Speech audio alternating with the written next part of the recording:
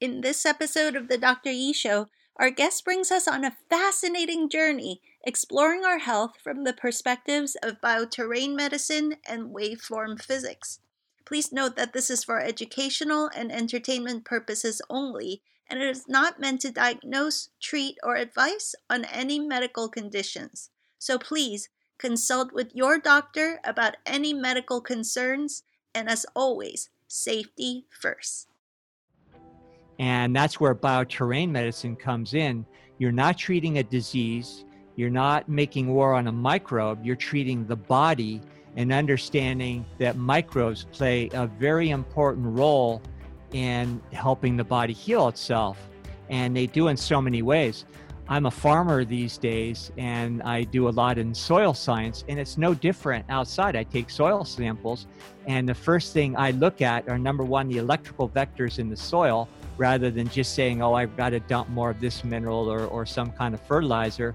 You're always looking at what we call the line of resistance, so that you can then use chemistry to create changes in the electrical vectors that will then allow the plant and the soil to be compatible, and then they thrive with each other.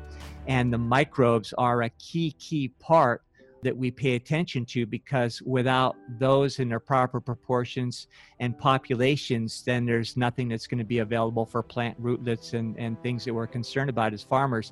It's the same thing when you're working with the body. You need to look at the soil of the body. And the fear, we can get into other levels of how our body works and outpictures every thought and emotion we have, and that's the most dangerous thing that we have to overcome. And it's fear based on ignorance, and ignorance is the real contagion. Hello, this is Dr. Edith Ubuntu Chan. Welcome to the Dr. E Show, a show exploring the frontiers of our human possibilities in areas like health and wellness, science and spirituality, quantum biology, and conscious living, so that together we can awaken the best of ourselves and create our most joyful and fulfilling lives.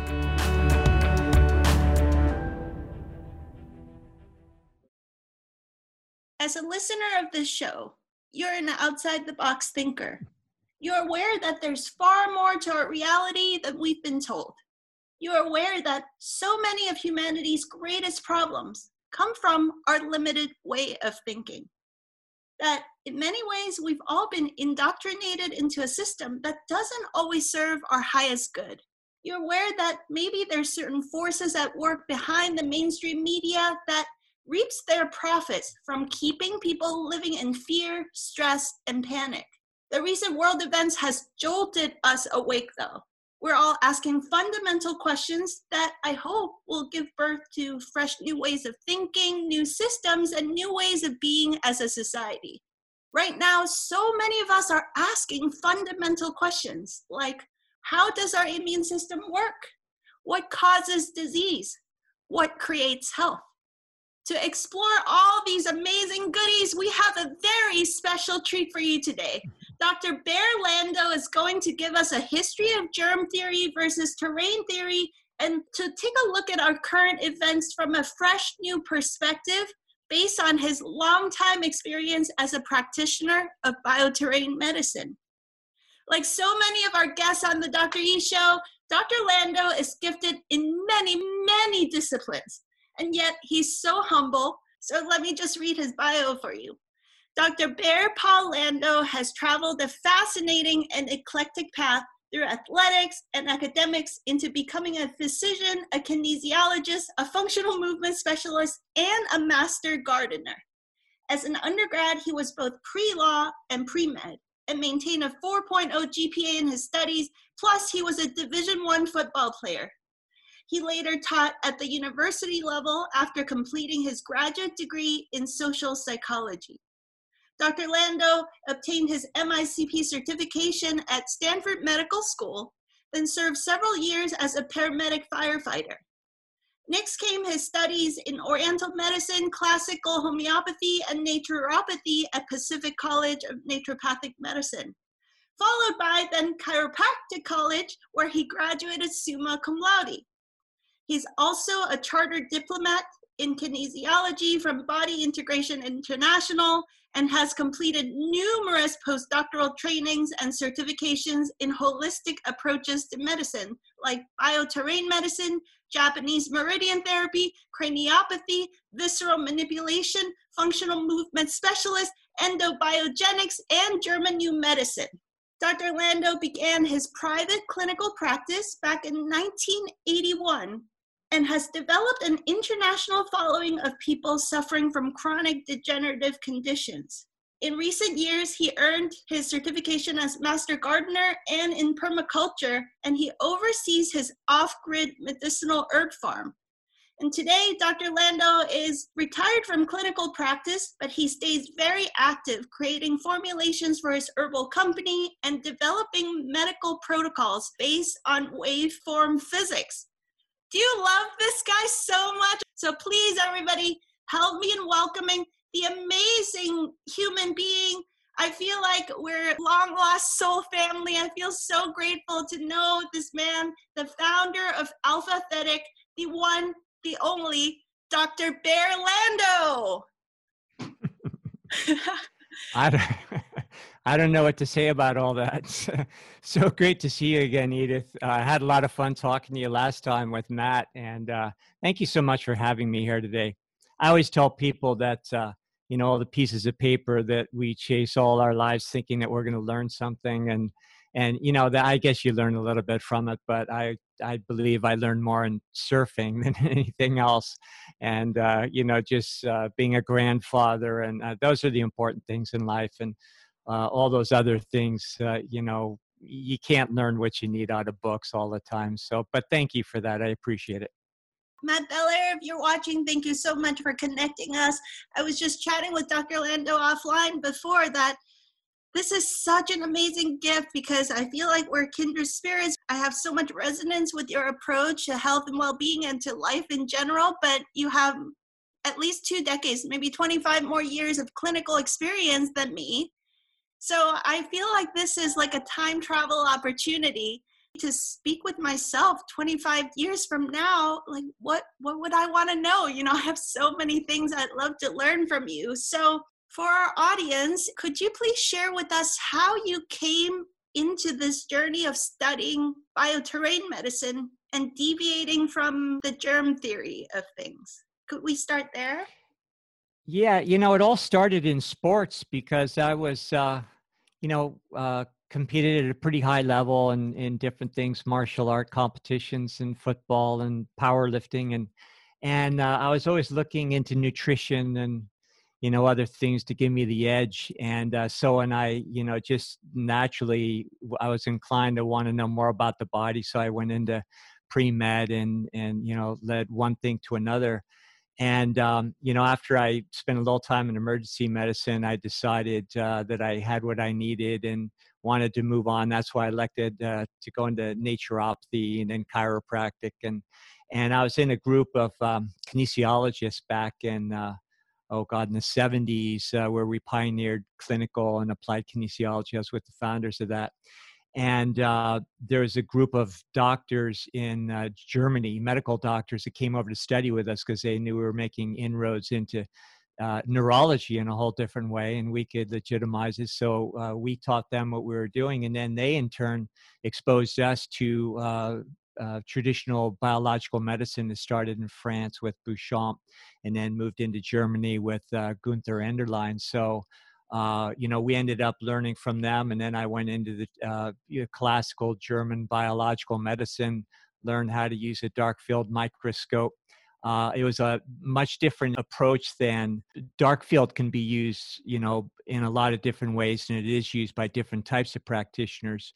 But the classical German approach is real hardcore as far as understanding the whole cyclogeny of how organisms work in our body. And I was fascinated with it because for the first time I could actually see in the body and see these things swimming around. And, what I learned in regular conventional studies, I found firsthand really isn't the way things work. And so since then, for the last, I spent a good 40 years of seeing thousands of people's blood under the slide, and seeing a lot of these things we can talk about today with my own eyes. So it's not conjecture. It's not, there's a lot of academics behind it as far as understanding, in your basic training, but it's more of a functional approach. In regular studies, we're memorizing and repeating terminologies and, to designate different classifications of organisms and viruses and things.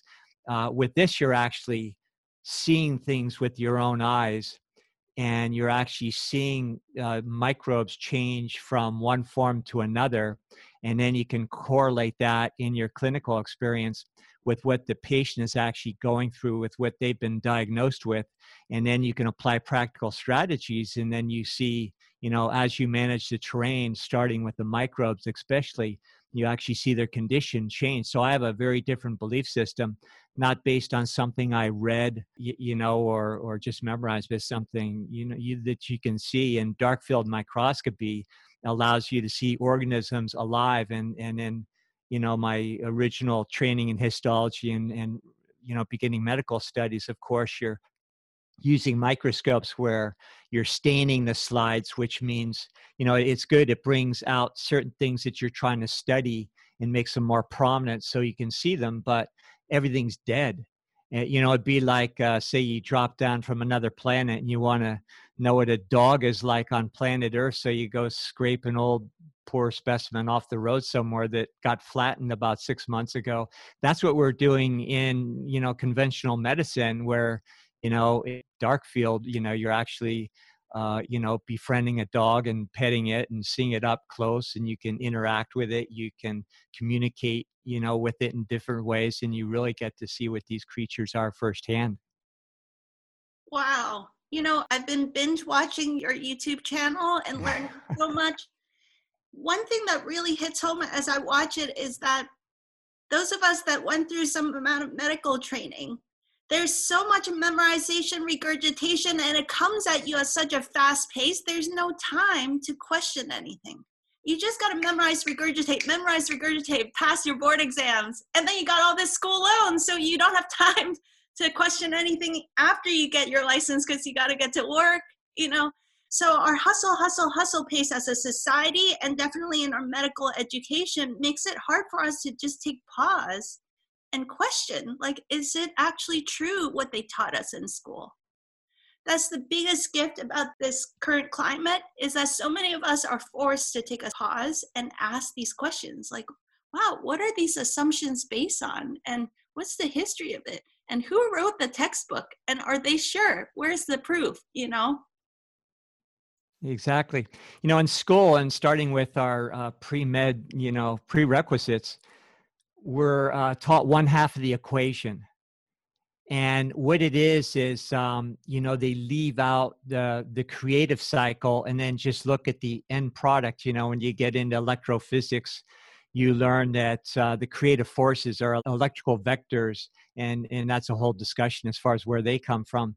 But then it's like a dual hydraulic pump, where one side is taking these informational fields, we'll call them, and compressing that data into what registers in our senses as vibratory or resonant fields. And so that's kind of the after effects of the other half of the cycle, that are renewing that moment by moment, those data fields, so that you can have a constant renewal process here on the ground with what we experience, and what I can only call simulation, because it's nothing. It's important and it's an intense simulation, but that is exactly what we're going through. And of course, that's a pretty deep discussion. But going back to medical school, we're taught that one half of the equation, and what we're really doing is studying the electrical after effects, the recording that register in our senses, and also the extension of our senses, which comes in forms of different instrumentation, EEGs, microscopes. They're still recording those same electrical vibratory after effects, but we never get to go on the other side of things to see where those things come from in the first place. And so what you're looking at, whenever you have these electrical effects that I'm alluding to, is they polarize and then go through many nuances to create all the characteristics that we as doctors, see as far as effects in the body and what we think of as disease. But if we're really taught how they are created in the first place, not only could we create practical strategies to help get people better, but our diagnosis would then be inverted so that instead of looking at a myriad of things where we get lost, the trees through the forest, we would actually find the solution first. And then from the solution, then you can go down into proper investigation of understanding why things are the way they are and how you got there. But instead, we're taught in medical school to be schizophrenic, where we're looking at all these parts and not understanding that you can actually visualize the whole and actually understand that there's no such thing as parts in the first place. And that gets into waveform mechanics and things. But this is hardcore science. And, back in the old days, science was actually, based on chemistry, and chemistry was called alchemy. And we think of alchemy these days as some kind of voodoo sort of thing or some mysticism. But in fact, chemistry, as opposed to alchemy, is just one half of the after effects. It's a physicality that, people like Deepak Chopra say the superstition of materialism. And so there's a way to look at the whole first and do things in reverse, and instead of reverse engineering from minutia that you don't even know how it got there in the first place. And most of the things we diagnose in medical science, and especially microbiology, it's all theoretical, it's circumstantial, and it would never hold up in a court of law. It'd be thrown out in 2 seconds. Okay, let's go there then. What is a germ, or maybe specifically, what is a virus? Okay, so I see what I believe to be viruses under the microscope all the time. And the theory of a virus, which is external to us, is really flawed. And again, you correct me if you have different ideas, or if if somebody can prove anything I'm saying is wrong, I want to know the truth. But I believe I'm close to the truth because with the understanding I have just from observation and then applying therapies based on that observation, it seems to work really well in helping people get better and heal their bodies. And that's where bioterrain medicine comes in. You're not treating a disease. You're not making war on a microbe. You're treating the body and understanding that microbes play a very important role in helping the body heal itself. And they do in so many ways. I'm a farmer these days, and I do a lot in soil science, and it's no different outside. I take soil samples, and the first thing I look at are, number one, the electrical vectors in the soil, rather than just saying, oh, I've got to dump more of this mineral or some kind of fertilizer. You're always looking at what we call the line of resistance, so that you can then use chemistry to create changes in the electrical vectors that will then allow the plant and the soil to be compatible, and then they thrive with each other.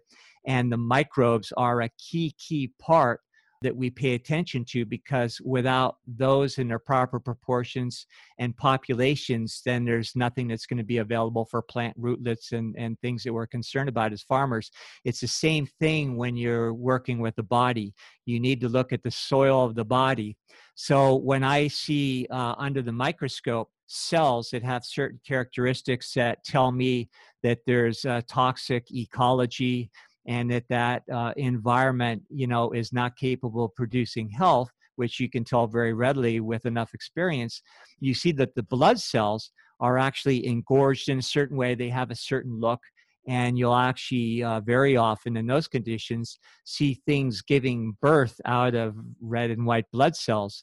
And, there's chemical labs that I do that in, all these years, I always just called them cell debris.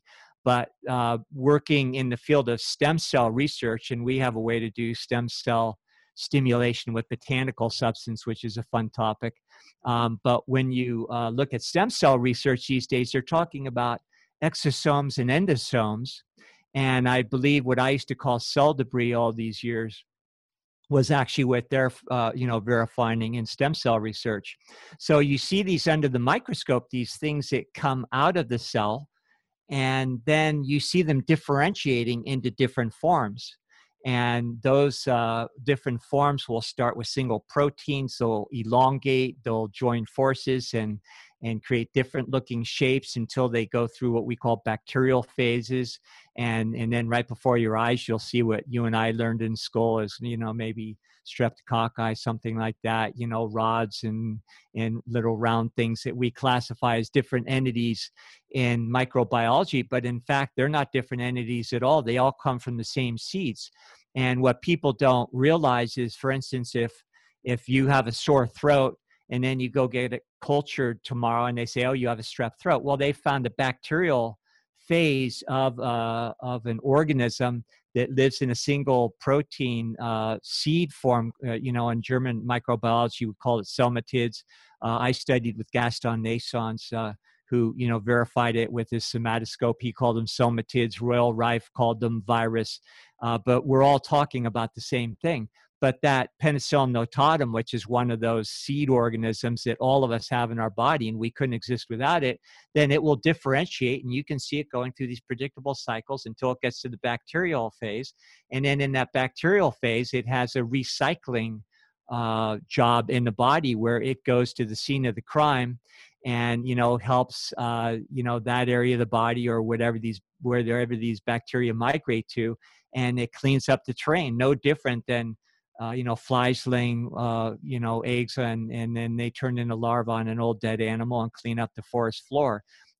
When you learn nature's processes, whether it's in the external ecosystem or in our own bodies, they always follow the same format. And that's why they say, as above, so below. And if you learn, one area, then, everything. And so you just have to grasp these principles, whether you're a farmer, a doctor. If you can wrap your mind around just one single facet of nature's processes, you've got the whole thing, and you can apply it to whatever you're doing. Now, we left out viruses, but I want to let you jump in here, so I'll come up for air, and then we'll go into whatever you want. Okay, so I think most of our listeners out there listening to this, your mind just got blown into a million pieces. I think we might need to go a little bit slow. Can we go back to the history of germ theory and the idea that germs are contagious from outside in? And okay. Where are the flaws in that thinking first? Can we start kind of busting some old myths before we go into the new system of thinking? Sure. So, and tell me if I'm answering your question. Okay. There's a whole history of individuals, Beauchamp, Enderlein, Rife, some of the ones we've already mentioned that were all instrumental in putting the pieces of the puzzle together so that people like myself, could learn from them and then have our own experience. But let's just take the example of the sore throat. So let's just say that maybe you're breathing things in the atmosphere that are toxic, maybe heavy metals and things that they're aerosoling these days, contaminants from manufacturing and industry, things that are unnatural. And what we have is a whole system, of course, in the upper respiratory system that screens that, it filters these things. But then, when those toxins and those foreign matter overwhelm those filtering mechanisms, then they can enter into the body. And the body is very clever in that it will create little pockets of it, and in this case, very often in the upper respiratory system or in the lungs and the bronchioles, and it has a way of walling these things off in the tissue so that they aren't going systemic and that we can be healthy for as long as possible. And now, if in fact those have accumulated to the point where our body really needs to clean house, then that pleomorphic progression that we're talking about with these little seeds will develop, through the cycles and go into something we might call streptococcus that migrate to that scene. And they're just like scavengers in the outer ecology. that will, eat up and, give it their all and die themselves in the process in order to help us clean the environment, just like flies in the forest there. But in the process also, they'll secrete enzymes and other cofactors that will raise your temperature. It'll make your throat swell and feel lousy and painful. And, if you didn't know any better, you'd say you're sick. But in fact, that's just part of the healing. Now, if you understand how things work and you adjust your lifestyle so that you can clean house regularly, then you don't have to have this normal recycling mechanism come along, with the yearly flu, as we call it, or cold, in order to clean house, which brings us in to the next question I would have if I was listening to all this is, well, okay, explain exactly why people go through flu seasons, especially in the winter and that sort of thing. So we can get into that next, but please keep going. How are we doing? Okay. So let's go to Chinese medicine. Both you and I have background in that.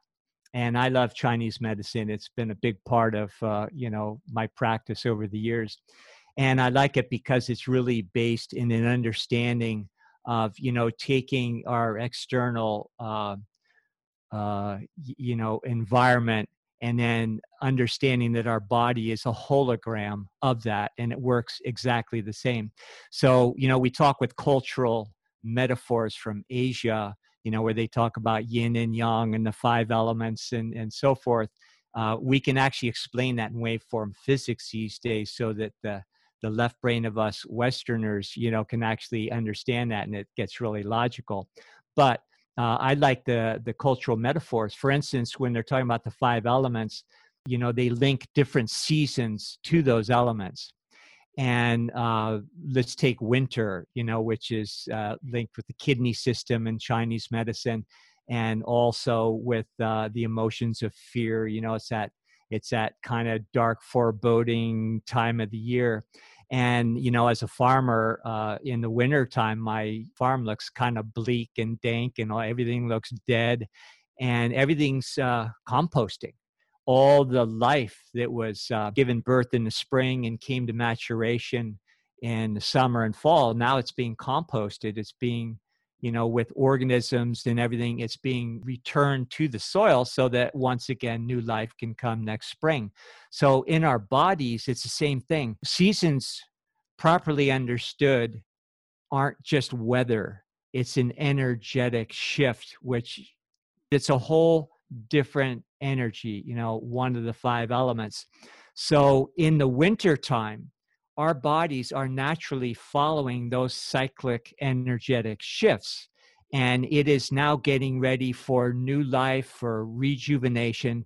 And if in fact that we have accumulated a little baggage on the way, that is going to be the prime time that our body is going to start composting itself. All the waste products, all the things that we've done to ourselves, maybe by indiscretions in our lifestyle, or even more notably, the way we think and the things we believe. For instance, toxic emotions are worse for you than going out and eating a Big Mac. So wintertime is when we get to recycle all these things. I see somebody in the background there. Hi. How you doing? Dr. Lando. Hi. I remember you from last time. How you doing? Good. Those of you that are listening to the audio, our boy just tromped into the studio with finger quotes. Okay, please keep going. Yeah. So wintertime is the time where we're normally recycling, and that's where we get those pleomorphic progressions of organisms that live inside of us all the time, including virus, which we can explain those a little bit more detailed, where they come out to do their job to help us clean house. So that's why you'll get people, in great numbers at different times of the year, and that all come down with the same symptoms. And we're all, as a species, we fail to understand that we're an interconnected web of intelligence and also connected with nature. We're not separate. And that's where bioterrain medicine is really great. That's where Chinese medicine is great, because we realize it's all holographically expressed, all the way up and down the chain, experiencing the same thing, but expressing it on our little level of reality. So that's why people get sick in numbers at certain times of the year. Back when I was a kid, they were having a polio outbreak. And by the way, the vaccines for polio didn't really come in until after it was kind of ran its course. That's a different story. But there were contaminants that we were exposed to as children. So the herds, if you want to just talk about it that way, were exposed to neurotoxins, and the herds had a great need, because we're all accumulating these things in our bodies. And there was a herd reaction where numbers of people had neurological symptoms as internal mechanisms came into play in order to clean these neurotoxins out. And then, the herds recover and make adaptations to these new exposures that are unnatural and the people never had to deal with before. When those adaptations happen, we're never quite as a level of robust health as we were prior, but we do adapt until another mass exposure comes that can create the next epidemic or just the yearly flu. So I'm thinking, when I was a kid, our parents said, oh, this one kid got chicken pox. Let's expose all of you guys and get it over with. That's what we used to do. Now they have a vaccine for it. The culture when I was a kid was, let's get it over with. Let's get it infected across the family and all the cousins so that we have lifelong immunity. Is that faulty thinking too? I would say yes, and it gets a little bit more complex, and I'm highly simplifying things, but there's another level of reality to microbes that people don't realize readily, is they convey information. And our microbial friends that create these childhood diseases, and the reason why children are predominantly getting these things at a certain phase of life is because these microbes then give us downloads of information that lasts a lifetime, that not only support our immunity, but do a lot of things for our neurological development and also our consciousness on a different level. Now we're getting into some things that would stretch people's imaginations a little bit more, but kids are going to be more prone to getting the measles, and there are contagions, but they're more electromagnetic level contagions that can be conveyed between people, and including groups of kids that are having a measles party, where you're actually getting informational field on a different level that then provokes a biochemical changes in the terrain that provokes certain organisms to then go through cyclic changes that also produce the physical symptoms then we categorize as a particular illness. Okay, so you're not denying that there is a possibility for contagiousness. Yeah, and there are man-made contagions, things that are engineered. That's a different story. And that's a reality these days, which makes it a little bit more complicated. But microbes, the point I'm trying to make is they are very purposeful. They provide life to us, and without them, we wouldn't be able to go through normal developmental stages. So one of the things that they do as we sort of pass these energy fields around, for lack of a better term, is it provides the opportunity for them to take hold in their body and do what they're designed to do. Okay, so should we or should we not be scared of these contagions? And I guess my question is, under what circumstance do people not then get the download of information and move past it? What causes us to get stuck in that disease state where we can't move through it and gain the benefits? Because that's what people are worried about, is that, oh, this is deadly. Under what circumstance do we get stuck and it becomes a deadly situation? Well, what's happening now, and I'm sure you've noticed the same thing in your practice, but a long time ago when I first started my private clinical work, certain conditions that were rare, things like ALS and these neurological degenerative diseases and rare cancers, now they're epidemic. So any reasonable forensic medic is going to say, well, what changed in between then and now? In conventional circles, we really don't do that. We're just always trying to find the roots of a disease so that we can make war against a disease. So it doesn't take a genius to know that food has changed, lifestyles have become sedentary, people are disconnected on a spiritual level.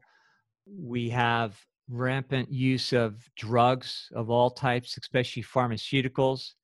And these things all contaminate us and require the body to take extraordinary measures and use up internal resources that were back in the day normally available in order to run what we call in New German medicine a biological program to heal us. And what happens is those resources are not available. And so when these normal programs to heal us are activated, which include in large part the activity of microbes that we're talking about, then they get stuck on what I just refer to as a biological plateau. It would be like you're out in a construction company and the lines are down and I'm pouring a foundation and I can't, reach somebody to, get a truckload of gravel out to the job site. And so, neurologically we're impaired so that communication breaks down. And also we don't have the resources. So in bioterrain medicine, if somebody comes in with MS or cancer or even the flu, you don't treat a disease. You have ways to inspect what the body needs and why it is on an uncomfortable plateau that in the case of a growth in the body or neurological degeneration could actually become life-threatening. And so there are very specific ways where you can understand and prioritize in a sequential way what you need to do in order to get that environment back to its normal self-maintaining, self-correcting state, which is innate in all of us. And that includes different preparations that were first created by Gunther Enderlein that are the seeds of these microorganism populations in our bodies, not to be confused with probiotics and other types of things that can be very useful as well. But these seeds that then differentiate and do all the things that the body normally does with these biological programs that heal us. And it would really surprise people, but even growths in the body are designed to heal us.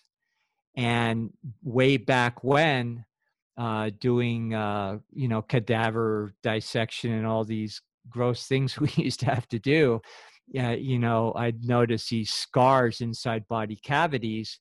And an old professor at the time said, well, those are tumor scars. And, back then, he had a whole different training that I had. He was about my age back then, and I was in my 20s then. And, it didn't make sense to me, but he just said, yeah, I don't know, these growths just come and go and people don't die because of them. Usually they just dissolve on their own and leave a little scar. And sometimes when they don't go away, you die with them, not because of them. And so now understanding the role of microbes in the body and how growths actually have a function. And the reason why they don't go away and keep growing is because the normal resources in microbial populations that would normally use that to bring in oxygen to the tissue because of the greater cellular mass and all sorts of things, even on a level of the psyche, then when it fulfills its function, the terrain is returned to normal. We make sure that it has the right microbes and things that normally would migrate to the scene of the crime right when the whole event was triggered, so that they would digest that growth when it was no longer necessary. That's what used to happen in bodies, but now people with the use of antibiotics and all sorts of other things don't have those normal microbe populations, and they don't have just normal nutritional resources either. So that's what bioterrain medicine is all about. And viruses, I want to keep coming back to that because we haven't fully explained those. they are an important part of the housekeeping process.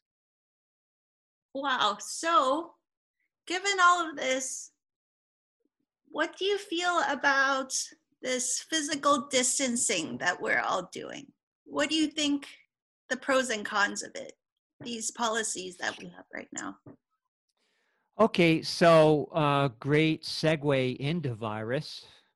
Viruses are dead. They can only get in your body if they're injected in. That's my strong opinion. There are a lot of the world's top virologists and medical doctors that agree with me because we have a different understanding.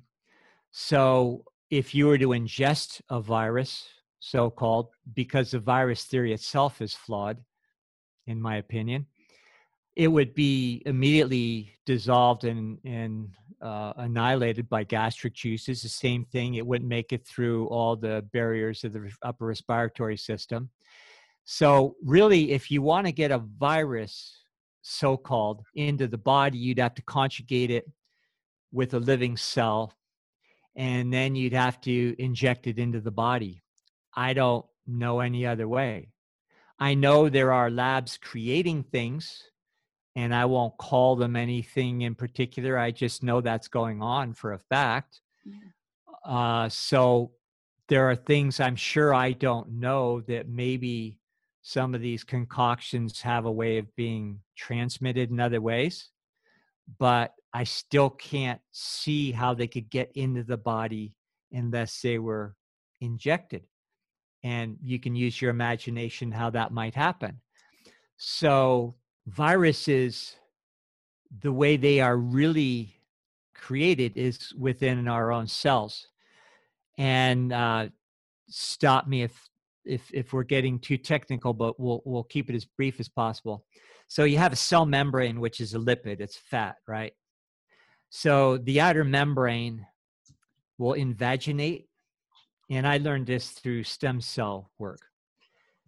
And then as it invaginates, it creates like a little vesicle, and like a cell debris of sorts.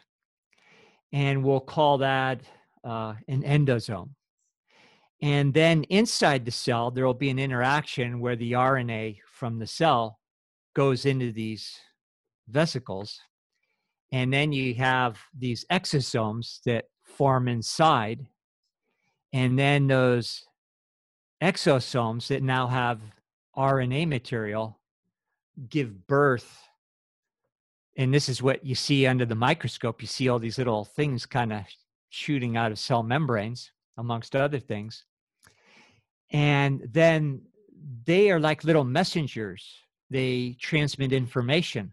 One of the things they'll do is stimulate the production of different interleukins, which are the body's chemical messengers, like your growth stimulating factor for, fibroblasts and insulin, IGF, all these things. So, and then those things will then stimulate in turn stem cell production and all the rejuvenative healing mechanisms of the body in order to keep us well, youthful, and maybe combating some kind of exposure or deterioration in our system somehow. And the other thing these viruses will do, and understand that when you see a picture of a virus, it's a CGI mock-up. It's really not a real picture. And then what we're seeing, people say, well, we can see these with electron light microscopy. Not really. It's based on a theoretical linkage of a certain strand of DNA that we say is, proves it's a theory, and it proves allegedly the existence of another theoretical creature called a virus. So it's all, again, theory on top of theory and more theory. But when you see these with your own eyes and how the cells actually create these, and now verified with more recent mainstream medical research in the stem cell work, these guys are actually a healing mechanism of the body. And also it will stimulate the cells to secrete certain surfactants and things that are like solvents that clean out, body systems.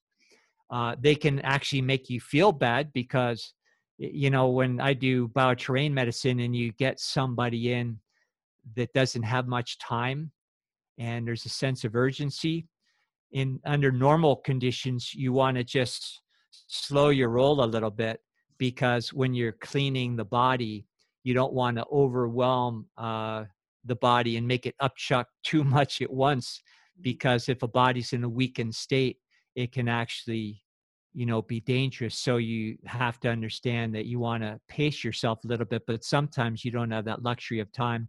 We have ways to overcome that. But we tell people if they start having symptoms, well, you're not feeling symptoms from the therapy. Your symptoms are actually what you're feeling coming out of your body that was already in there, but we're just getting it to the surface, and now you're feeling the consequences of it. Mm-hmm. So that's, what symptoms come from. And that's also why we get symptoms when, say, strep throat again. It's not only creating certain swellings and fevers and things on purpose to help you clean house, but we're also feeling the consequences of a lot of the things that it's cleaning out on our behalf. So virus are one of the mechanisms that help that. And when I do another set of labs I do called ionization analysis, one of the main things I look at is cell debris. And these are things that I can just extrapolate from functional medicine based on what I see. And then when I manage the terrain and do seeing things, and then the labs change, and what I see under the microscope changes, that would suggest a cleaner ecology, then I also notice a high correlation of people getting better from symptoms or from whatever their diagnosis was. So on a functional level, I just, have to take an educated guess. But as a clinician, you don't really care if some institution hasn't done definitive research in their manner that they do things, because the people that, I would see over the years didn't have long in their bodies. So you just found out what works. And maybe these kinds of explanations wouldn't stand the scrutiny of the way they look at things, but you can't argue with the fact that it works. And just like being a farmer, things grow or they don't. And then also keep in mind, I travel in circles with other doctors worldwide that do the same thing. And we, put our heads together and we say, yeah, I'm experiencing the same thing. So there's got to be something to it. It's just that a lot of the deprogramming we need to do is that we came from a very rigid, materialistic, reductionistic way of thinking. And what you're talking about is a lot more like gardening than what we're used to, thinking about reducing everything to one thing that we should go to war with. And I think that's what I used to always struggle with in Chinese medicine school, is that we would go to Chinese medicine class and we would be demanded to think so circularly and multidimensionally, and kind of everything is interrelated to everything else. If you tweak this one thing, there's a whole cascade of effects that we have to start to see. The herbal medicine formulations always look at, okay, this is the main thing you want to tweak, but as you tweak this, there's a cascade effect. So the herbal formulation thinking has to think 10 chess steps ahead of the game always, right? It's so elegant and beautiful, but also it's crazy making from the old version of medicine, where we're just thinking of one single simple black and white answer. And then I was switched to our Western medicine classes, and everything was black and white. And it was like I had multiple personality disorder in school, because I couldn't hold that both of these realities are the same. And I'm so grateful to chat with you, where you're starting to use a Western mind and kind of morph it back into that holistic mind again. Well, the medical diagnosis of fragmented thinking is schizophrenia, and that's how we're taught to think. Okay, so what do you think, back to my question, what do you think about this social distancing? I don't see the need for it. we have a permaculture guild here, and, we're still having our regular work parties where we, once a week go to each other's farms and, 20 people at a time and all work together to help each other out. And nobody's wearing masks. We're healthy because we're outside. And, earlier on, just to finish answering your question, the way to keep yourself healthy is to, number one, stay out of a state of fear, because that creates more problems in our internal ecology than anything else. And you want to be outside. You want to have human interaction where we aren't afraid of each other or hating on each other because maybe somebody has a different belief system. I live very remote, off grid, but occasionally I go into town for supplies. And up here, it's not like being in the city. There's not near as many people that buy into it. There's just, people think a little bit differently in the country, I think, because it's just a different animal. It's just the way it is. But, you see a few people these days with mask on, and I respect that. I have a different belief system, but I'm not going to walk up and give them a hug or get in their face about, oh, that's dumb or anything. So I think the best thing we can do is just respect each other. Somebody wants their space, fine. But in my opinion, I see no need for it on a real grounded level of microbiology. And there's no way that I'm going to touch a doorknob, and have, a dead thing that they call a virus somehow, okay, I'm going to touch my face and it's going to, it doesn't make any sense. And a lot of the precautions that people are taking, let's just make believe there are viruses the way they say. There are things that I understand. It doesn't matter if you call it a virus or whatever. I've given a different explanation. So there are real things. We're not pretending that nothing exists.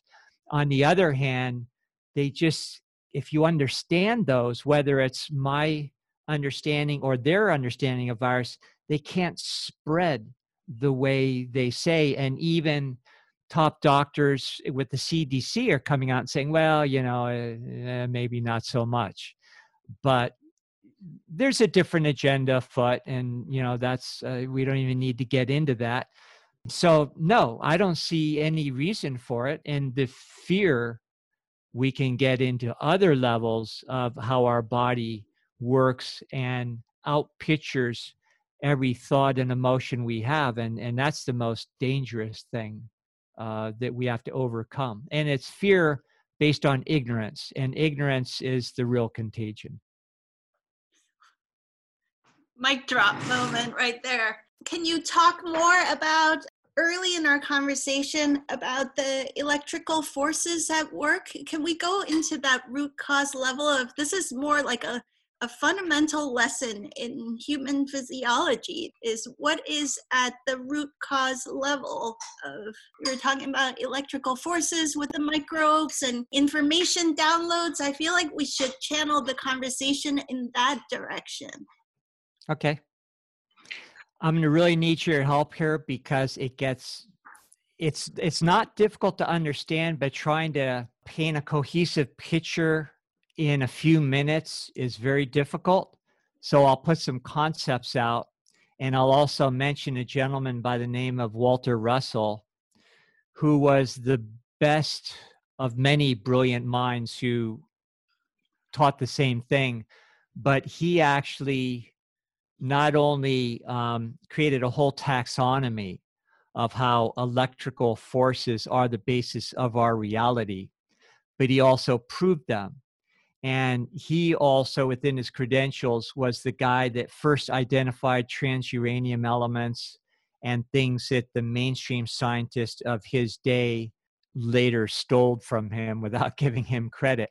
So he verified that he was the real deal. Now, Walter Russell was a missing link, because I had strong intuitive hunches about how things work, but I was always trying to decipher them through my, metaphors from other cultures that I didn't grow up in. from Asia and India, and I got on a certain level what they're talking about, but it still had to be metaphoric. Where when Walter Russell, when I understood what he was talking about, it turned into real physics and then explained to me what all those other cultural metaphors were really talking about. And of course, those people thousands of years ago from those cultures knew the exact same truth, but they just expressed them in different ways. So what Walter Russell did most important is he gave us the other side of the equation I was alluding to. And he was probably the first bona fide scientist that proved the existence of a creator. You can call it whatever you like. You can call prana, chi, God, the spirit that moves through all things. It doesn't matter. We're all talking about a universal intelligence that has created a blueprint. And that blueprint comes from idea. Idea is stillness. There's really no thing in the universe that we think of as physical. It's just pure stillness. But when idea has an intention, in our reality, it would be like a passion or an emotion, to give the intensity to a thought, to make it pop in the simulation, so to speak. That gives birth to an electrical force which polarizes. And that's what we call in Chinese medicine yin and yang. Now, just like when you pluck a guitar string, it's still, but then you disturb it, and then you have a polarity that happens, and the vibration between the two forces create what we think of as sound. And those electrical forces are waveforms, if you want to get into the way I think about things in physics and the way I measure waveforms coming from DNA in a body to make strategic clinical decisions. So those waveforms are actually a product of universal consciousness. When you go out to nature, there are prevailing patterns. It's like the universal canvas. And those of us that start to catch on, we look at those patterns, we notice the cyclic nature and the things we're talking about, and whether we're talking about microbes and so forth. Walter Russell even explained how the periodic table of elements, just like a bacteria is a product of another little cycle within a larger cycle of a different seed that goes through all these cycles. Elements in the ground are the same thing.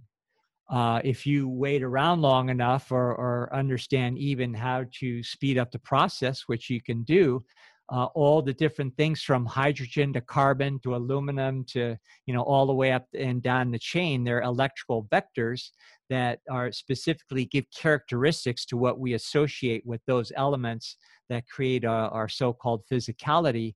But they will go through cyclic changes, and with time, one becomes the other and full circle back again. So that's the way nature works. And if you observe nature, you can see these universal patterns, and then you can conduct your own thought patterns and your own emotions in a harmonious way that will, we're all giving the ability to have our say in a little individual coordinate in consciousness. It's not a place, it's not a time, it's a coordinate in consciousness. And we get to practice in our little territory in the universe there. And if we mimic those forces then and co-create in the same way, then we have wonderful experiences in our body, in our relationships, in our finances, in our world at large would actually experience peace.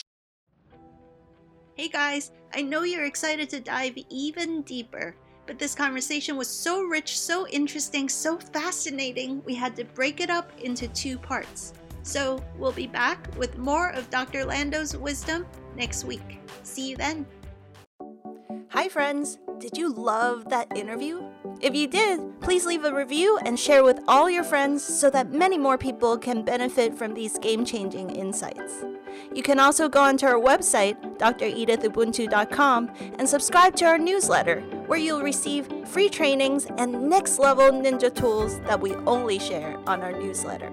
Together, let's turn your life into a brilliant masterpiece.